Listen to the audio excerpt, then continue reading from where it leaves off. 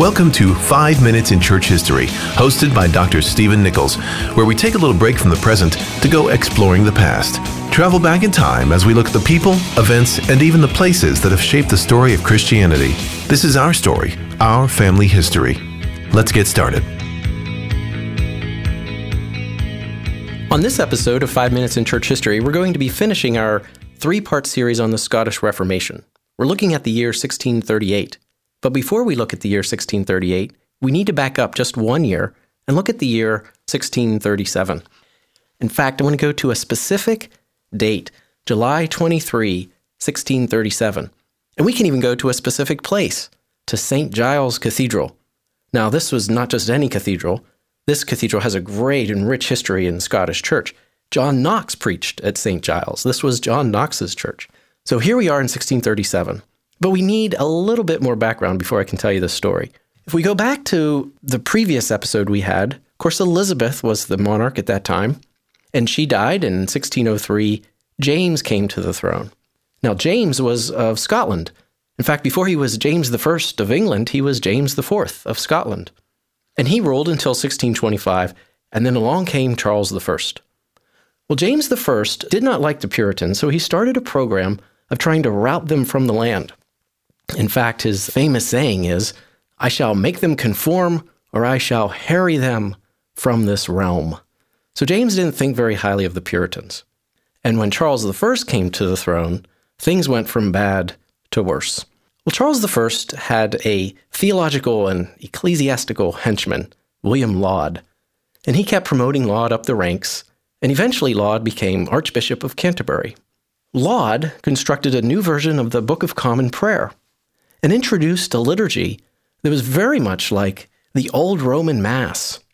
And then, under the auspices and guidance of Charles I, this Book of Common Prayer was introduced into the Scottish churches.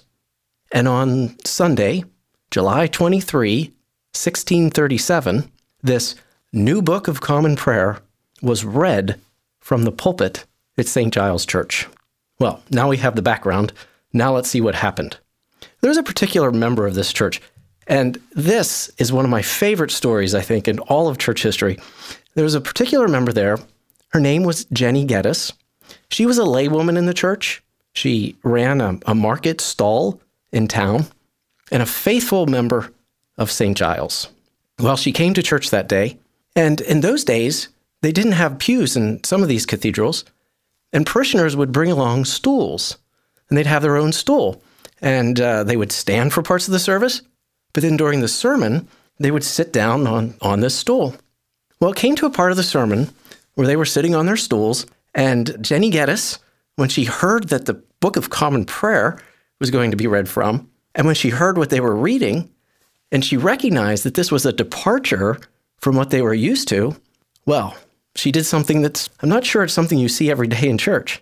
So she stood up, she grabbed her stool, and she hurled it. In fact, as the historical reports have it, she chucked it, and she chucked it right at the minister's head as he was reading from the Book of Common Prayer.